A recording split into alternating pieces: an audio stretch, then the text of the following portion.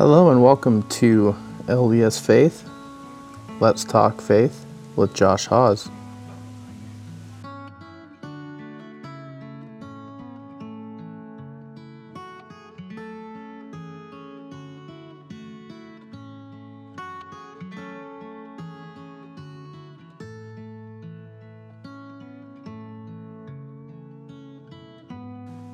Hello and welcome to another episode. Just wanted to say thanks again for everyone that has been listening and continue to listen. Your support is greatly appreciated. If you want to support this podcast even more, please go to anchor.fm/Josh-Hawes/support. I would greatly appreciate that. And like I said, I want to be able to take this far and do great things with this podcast. We are going to dive into the atonement today. We talked about the life of Christ, why he came, and what his mission was. Part of that mission was to come and be crucified and provide a way back to our Heavenly Father.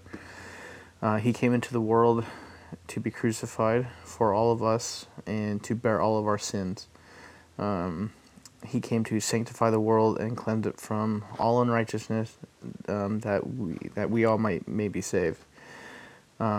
His great sacrifice that he made for us, and his death, his praying in the Garden of Gethsemane is called the atonement. One thing that I like to think about the atonement is the spelling. It's Atonement. If you put a dash after the T, after the E, you have at one meant. And you're always thinking to yourself, well, what does at one meant mean? Meant is a Hebrew word for with God. Translated into English means with God. So if you take out the meant and replace it with the English translation, it says at one with God. So the atonement is making us at one with God or our Heavenly Father. This important event is the most important thing that has ever occurred in the history of mankind. It is the biggest thing that I am grateful for.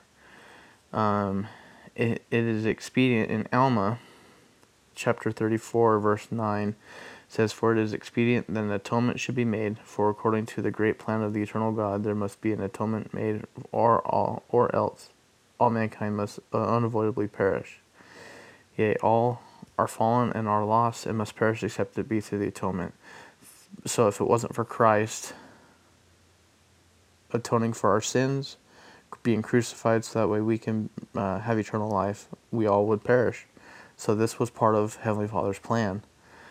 So this brings us, we're going to go step back a little bit to the fall of Adam. So we talked about how Adam fell because he partook of the fruit of the tree of good and evil. So he fell. He brought two kinds of deaths into the world. He brought physical and spiritual death. Just to recap, physical death is a separation of the body and the spirit, and spiritual death is a separation from God.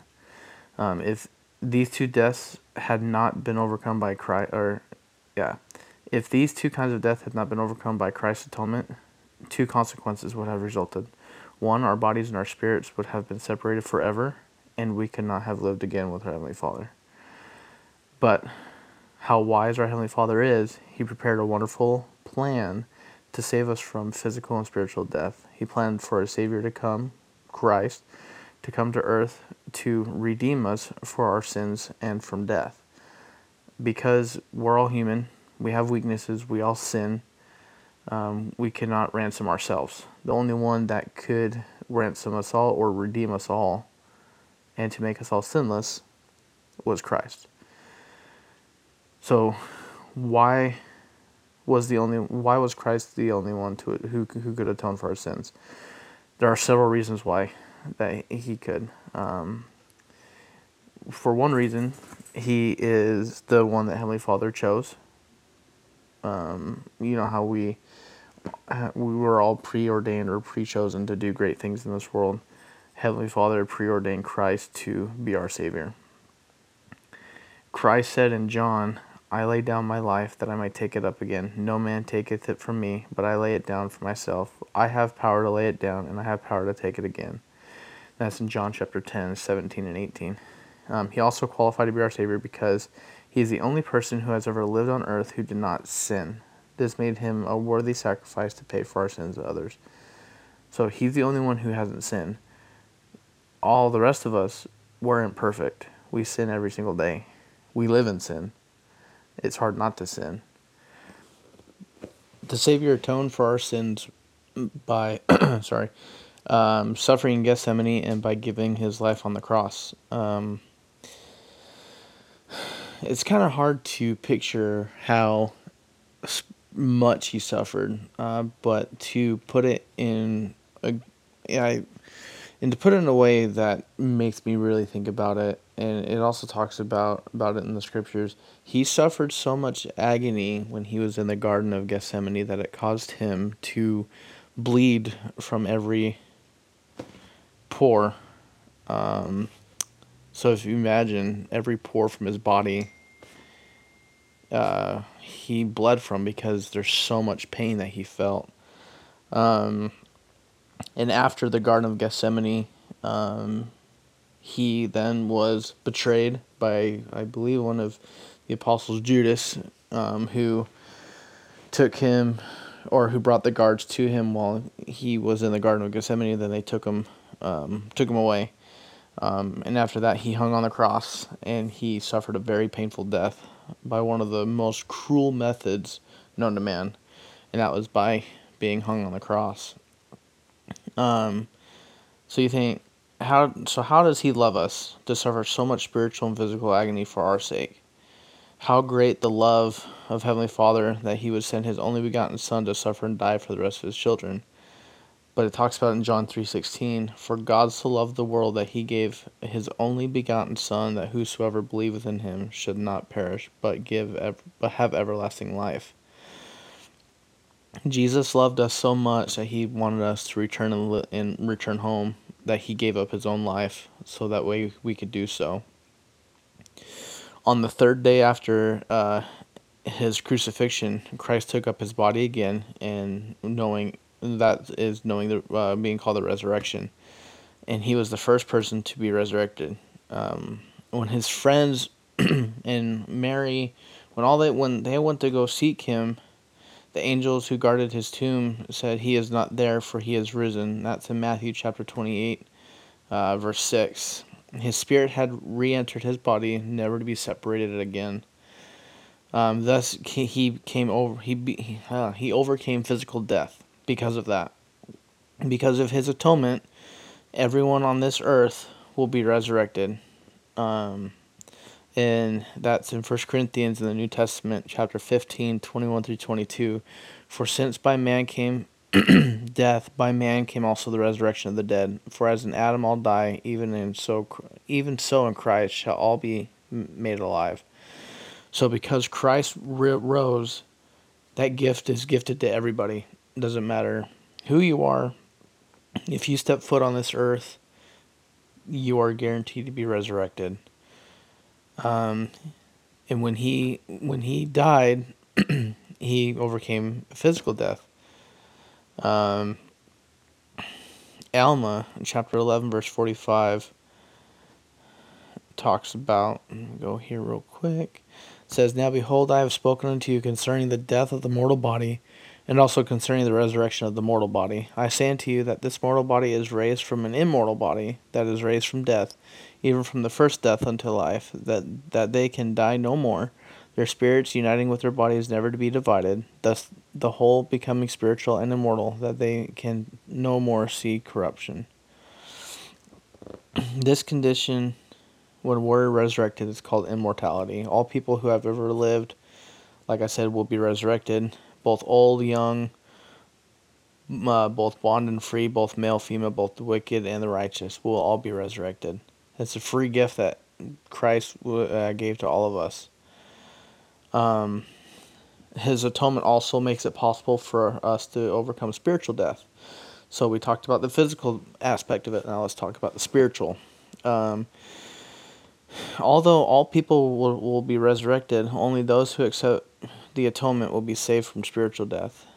We accept his atonement by placing our faith in him, and through his faith, we then repent of our sins, we are baptized, we receive the Holy Ghost, and obey his commandments.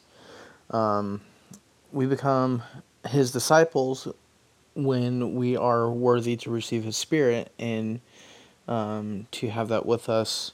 We share the message. We help people come unto Christ.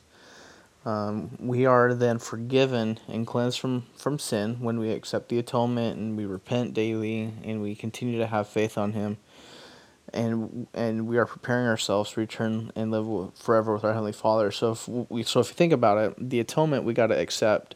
We got to have faith in Jesus Christ. We must be baptized and we must have the Holy Ghost. But then you think to yourself, then if we live in sin, why then do we need or how would we be able to live with our Heavenly Father if we live in sin? Well, that's a great thing about the atonement. The atonement we can use every single day. It's for us to use every single day. I know I'm not perfect, and I use it every single day because I want to be a worthy son. I want to be able to have His Spirit to be with me. The Savior tells us, "For behold, I, God, have suffered these things for all, that they may not suffer, even as I." Christ did his part to atone for our sins. To make his atonement fully effective in our lives, we must strive to obey him and repent of our sins. President Boyd K. Packer, who was who was in the 12 Apostles, he gave an illustration to show how Christ's atonement makes it possible to be saved from sin if we do our part. He says, "There was once a man who wanted something very much. It seemed more important than anything else in his life. In order for him to have his desire, he incurred a great debt. He had been warned about going into that much debt, and particularly about his creditor, but it seemed so important for him to do what he wanted to do and have what he wanted right now. He was sure he could pay for it later. So he signed a contract. He would pay it off sometime along the way. He didn't worry too much about it, for the due date seemed such a long time away. He wanted what he wanted now, and that was what seemed important. The creditor was always somewhere in the back of his mind, and that he made token payments now and again, thinking somehow that one day of reckoning would never come. But as it always does, the day came, and the contract fell due. The debt had not been fully paid. His creditor appeared and demanded full payment. Only then did he realize that his creditor not only had the power to repossess all that he owned, but the power to cast him into prison as well. "I cannot pay you, for I have not the power to do so," he confessed. "Then," said the creditor, "we will exercise the contract, take your possessions, and you shall go to prison. You agreed to that. It was your choice. You signed the contract, and now it must be enforced. Can you not extend the time or forgive the debt?" he begged. "Arrange some way for me to keep what I have and not go to prison? Surely you believe in mercy. Will you not show mercy?" The creditor replied, "Mercy is always so one-sided. It would serve only you. If I show mercy to you, it'll leave me unpaid. It is justice I demand. Do you believe in justice?" "I believe in justice when I sign the contract," the debtor said. It was only it was on my side then, for I thought it would protect me. I did not need mercy then, nor I think should I need it ever. Justice, I thought, would serve both us equally as well. It is justice that demands that you pay the contract or suffer the penalty, the creditor replied. That is the law. You have agreed to it, and it is the way it must be. Mercy cannot rob justice. There they were, one meting out justice, the other pleading for mercy. Neither could prevail except at the expense of the other. If you could not forgive the debt, there would be no mercy, the debtor replied. If I do, there will be no justice, was the reply. Both laws, it seemed, could not be served. There are two eternal ideas that appear to contradict one another. Is there no way for justice to be fully served and mercy also? There is a way. The law of justice can be fully satisfied and mercy can be fully extended, but it takes someone else. And so it happened this time. The debtor had a friend who he came to help. He knew the debtor well. He knew him to be short-sighted. He thought him foolish to have gotten himself into such a predicament. Nevertheless, he wanted to help because he loved him. He stepped between them, faced the creditor, and made this offer. I will pay the debt if you'll free the debtor from his contract, so that he may keep his possessions and not go to prison. As the creditor was pondering the offer, the mediator added, You demanded justice, though it cannot pay you. I will do so. You will have to be justly dealt with, and can ask no more. It would not be just. And so the creditor agreed. The mediator turned then to the debtor. If I pay your debt, will you accept me as your creditor? Oh, yes, yes, cried the debtor.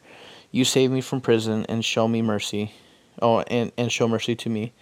Then said the benefactor, You will pay the debt to me, and I will set the terms. It will not be easy, but it will be possible. I will provide a way. You need not go to prison. And so it was that the creditor was paid in full. He had been justly dealt with. No contract had been broken. The debtor, in turn, had been extended mercy. Both laws stood fulfilled because there was a mediator. Justice had claimed its full share, and mercy was fully satisfied. I love that story because our sins are our spiritual debts. Without Christ, who is our Savior and mediator, we would all pay for our sins by suffering spiritual death. But because of him, we will keep his terms, which are to repent and keep his commandments. We may return to live with our Heavenly Father. It is wonderful that Christ had provided this to us, a way to be healed from our sins. Christ said, Behold, I came unto the world to save the world from sin. In 3 Nephi it says, Therefore whoso repenteth and cometh unto me as a little child, him will I receive, for of such is the kingdom of God. Behold, for such I have laid down my life, and have taken up again. Therefore repent and come into my ends of the earth, and be saved. I strongly believe in the atonement. I have used it, I continue to use it, and I will always use it, because I know that I want to live with my family for eternity. I want to live with Heavenly Father and our Savior. But thanks, that's all I have. Thanks for listening. Again, if you like what you hear and want to continue to hear more and want this, this project to go far like I want it to, please go to anchor.fm/Josh-Hawes/support and support it in another way. Share it, like it, comment. Please leave me comments if you want to hear more or stuff you want to chime in on. If you want your voices to be heard, get in contact with me, and we'll catch you guys next time.